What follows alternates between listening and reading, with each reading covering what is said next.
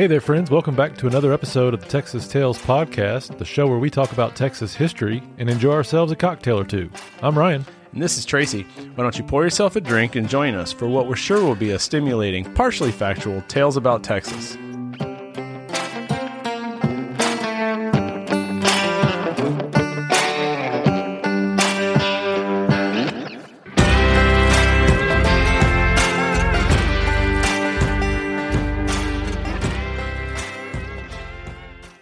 All right, so we're going to go pretty far off the beaten path.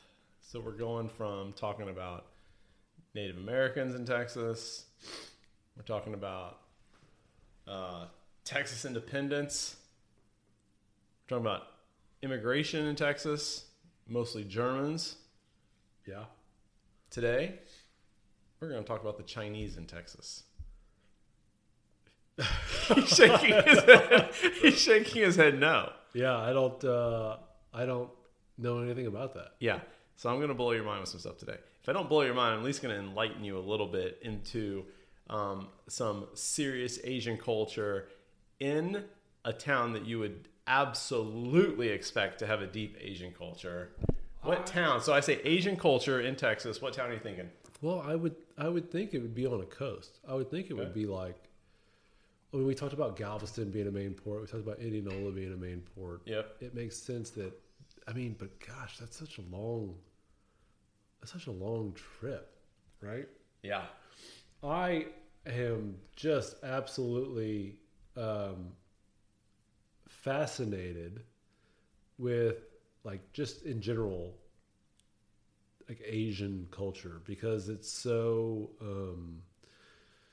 locked up, right? Like, it's so foreign to us because they were so closed. It was a closed society, and not just Chinese, but you know, all those cultures, Japanese and Korean and everything else. And so it's such a and they go back forever, it seems like. I mean, they've just been around for so long. And by the way, you and I are the last people to be speaking knowledgeably about the Asian culture.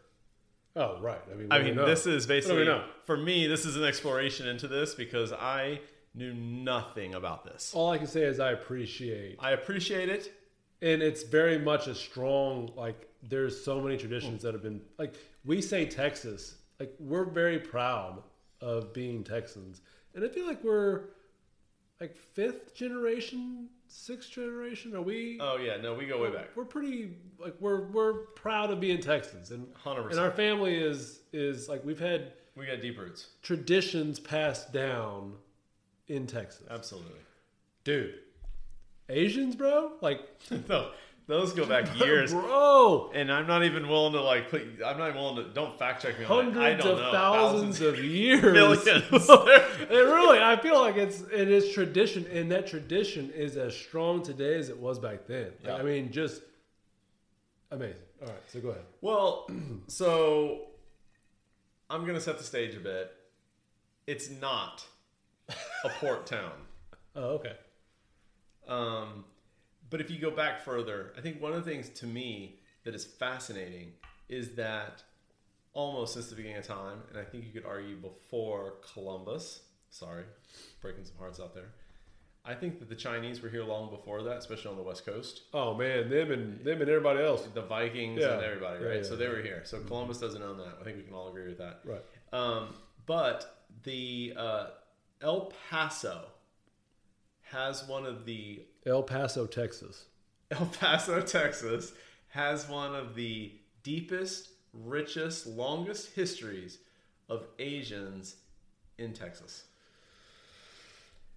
Do you want to know why? Yeah, I mean, I have no idea why. I don't know anything about When this. I tell you, you're going to be like, oh, got it. It's not too hard, but it takes a little bit of getting there.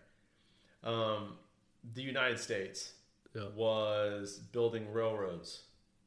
Oh, okay. Yep. They wanted to basically bridge the East and the West. Yeah, and they were using labor for that. They were using labor for that, and you know, the labor came in a lot of different colors and backgrounds and whatever. But for whatever reason, and I don't know why, Chinese people came to the United States.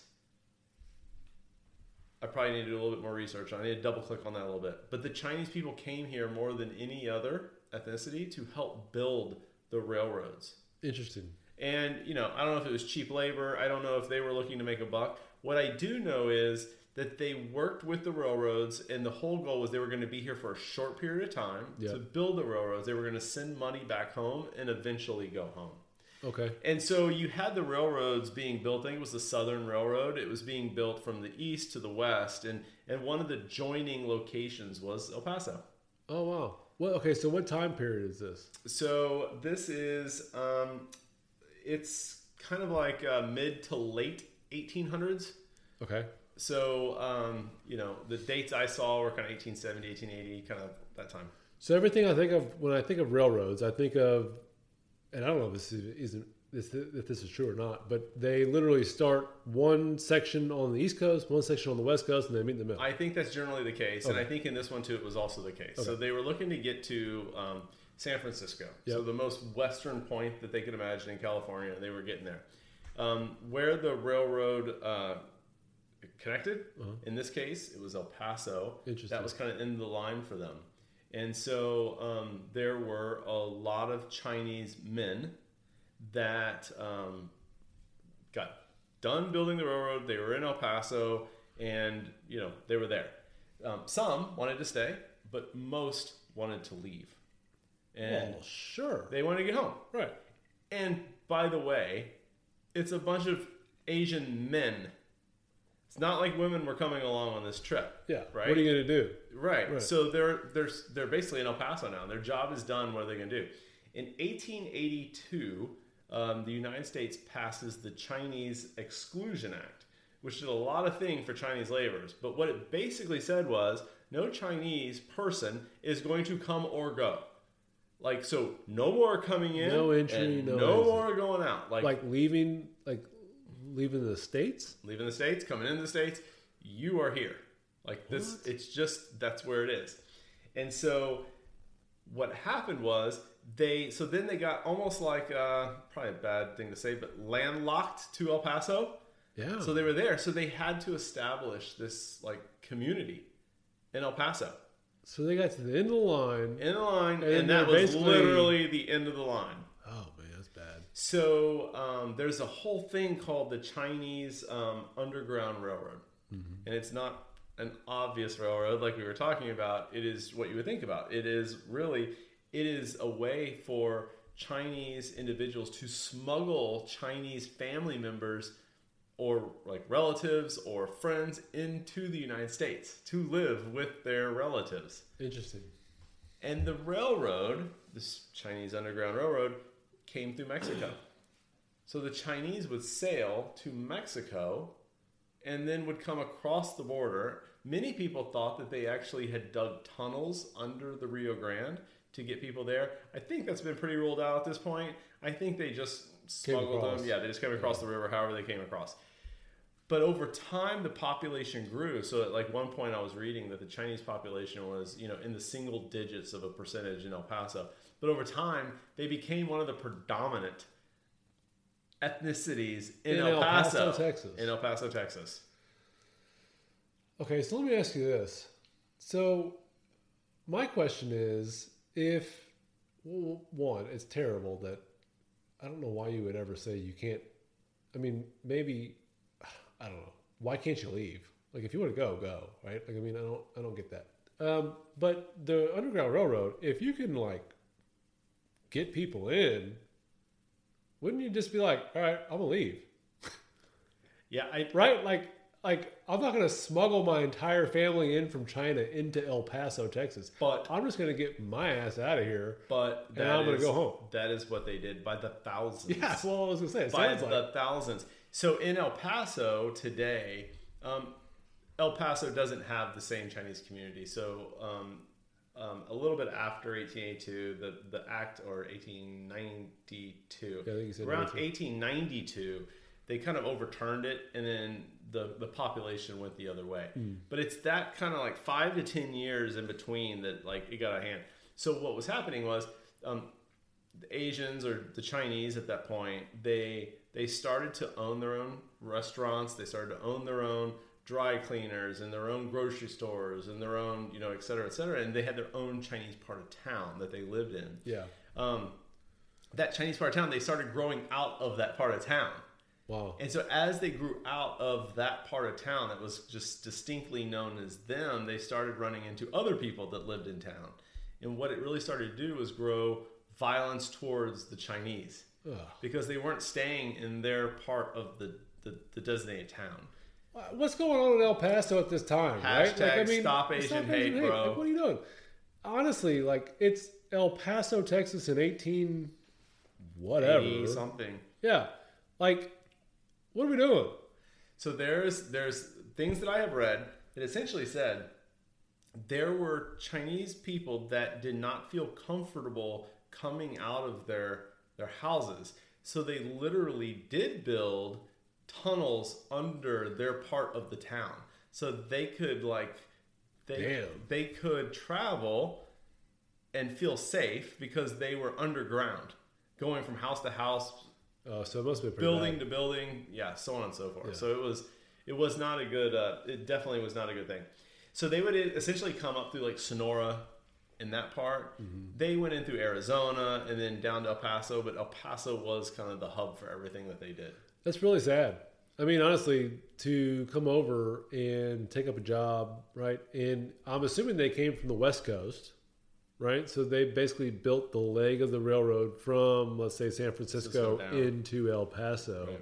They get to the end of the line, job's over, they're left there.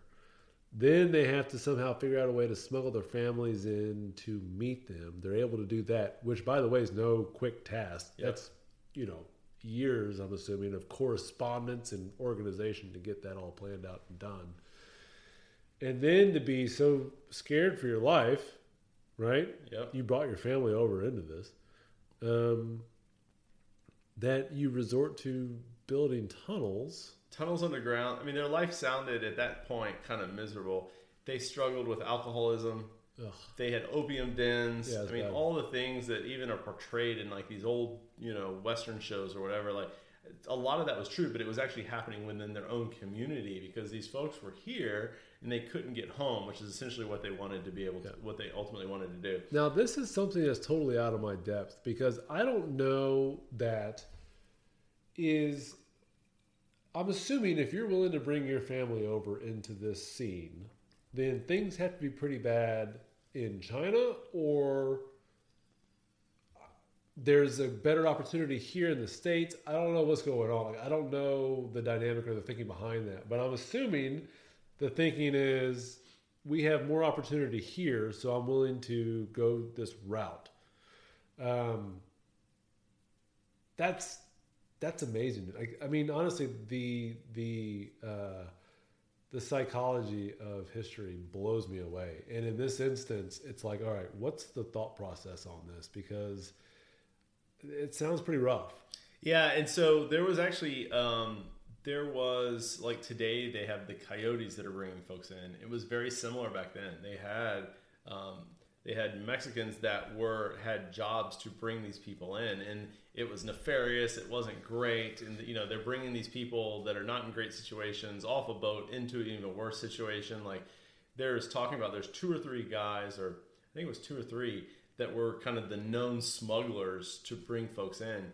They actually said, and to your point, I'm not sure why they would come, but over that period of time that they were doing this, it's thought they brought close to 20,000 people in. So it's no small amount of people that they're bringing in. Wow.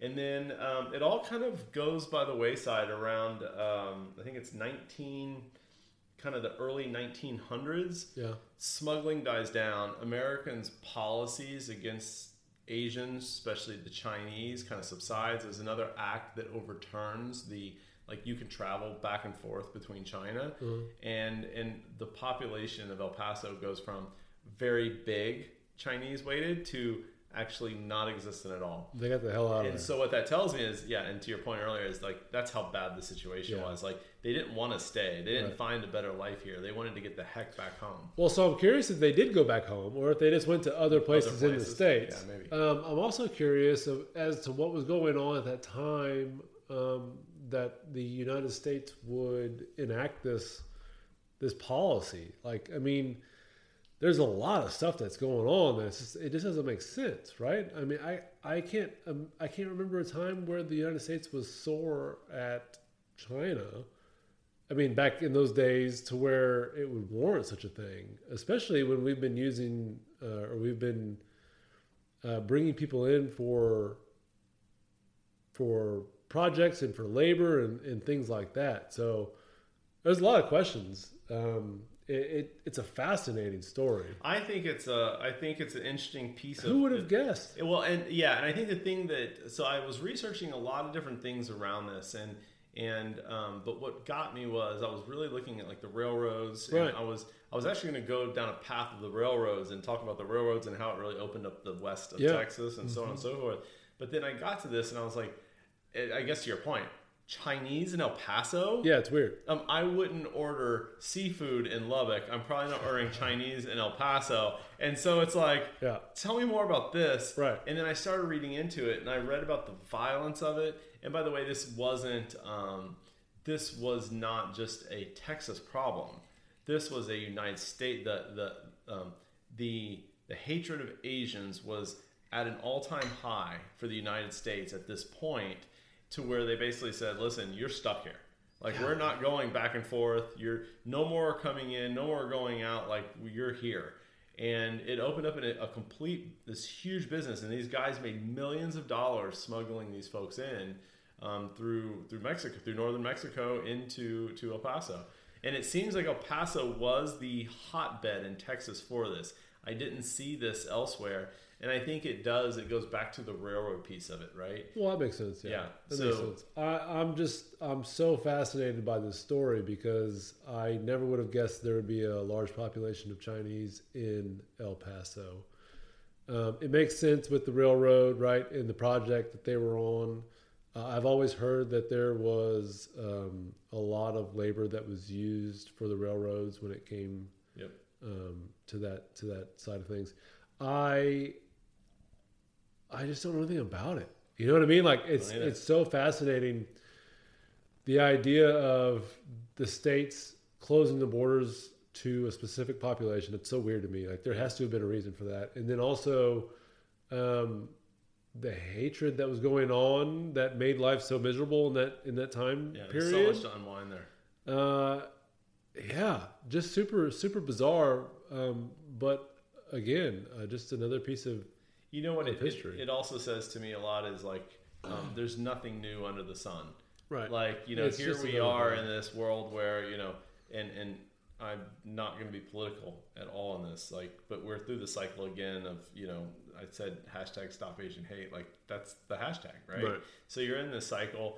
Maybe that's a little bit why I glommed onto this because it's convenient and easy because that's kind of where we are right now. But it's just really interesting that these things are not new to us. We've done this before. Right. We'll do it again. Yeah. But this was a very interesting moment in time. They also went on to say that the very same thing was happening in San Francisco.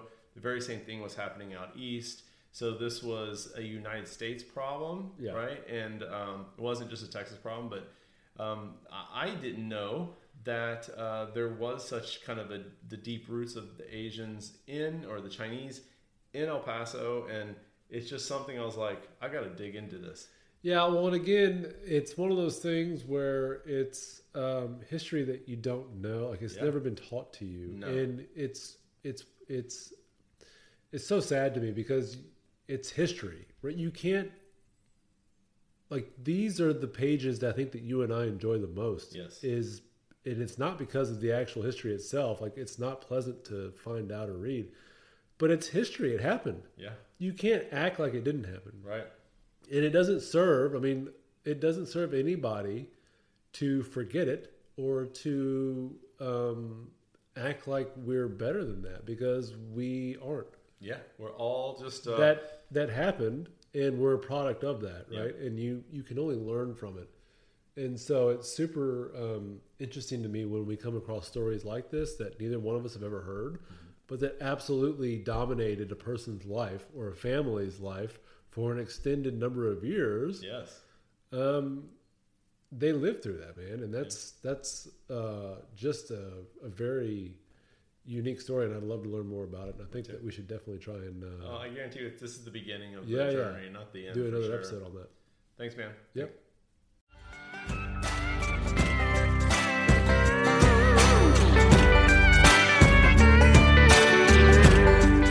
All right, friends, that's going to do it for this episode of the Texas Tales Podcast. If you enjoyed this episode, be sure and give us a 5-star rating on Apple Podcast and subscribe so you don't miss any future episodes. If you'd like to keep up with us outside of the podcast, you can find us on Instagram at TX Tales Podcast, or you can visit our online store at www.independencetrailretail.com for all things Texas swag. I'm Ryan, and that's Tracy. Thanks again, and we'll see you next time.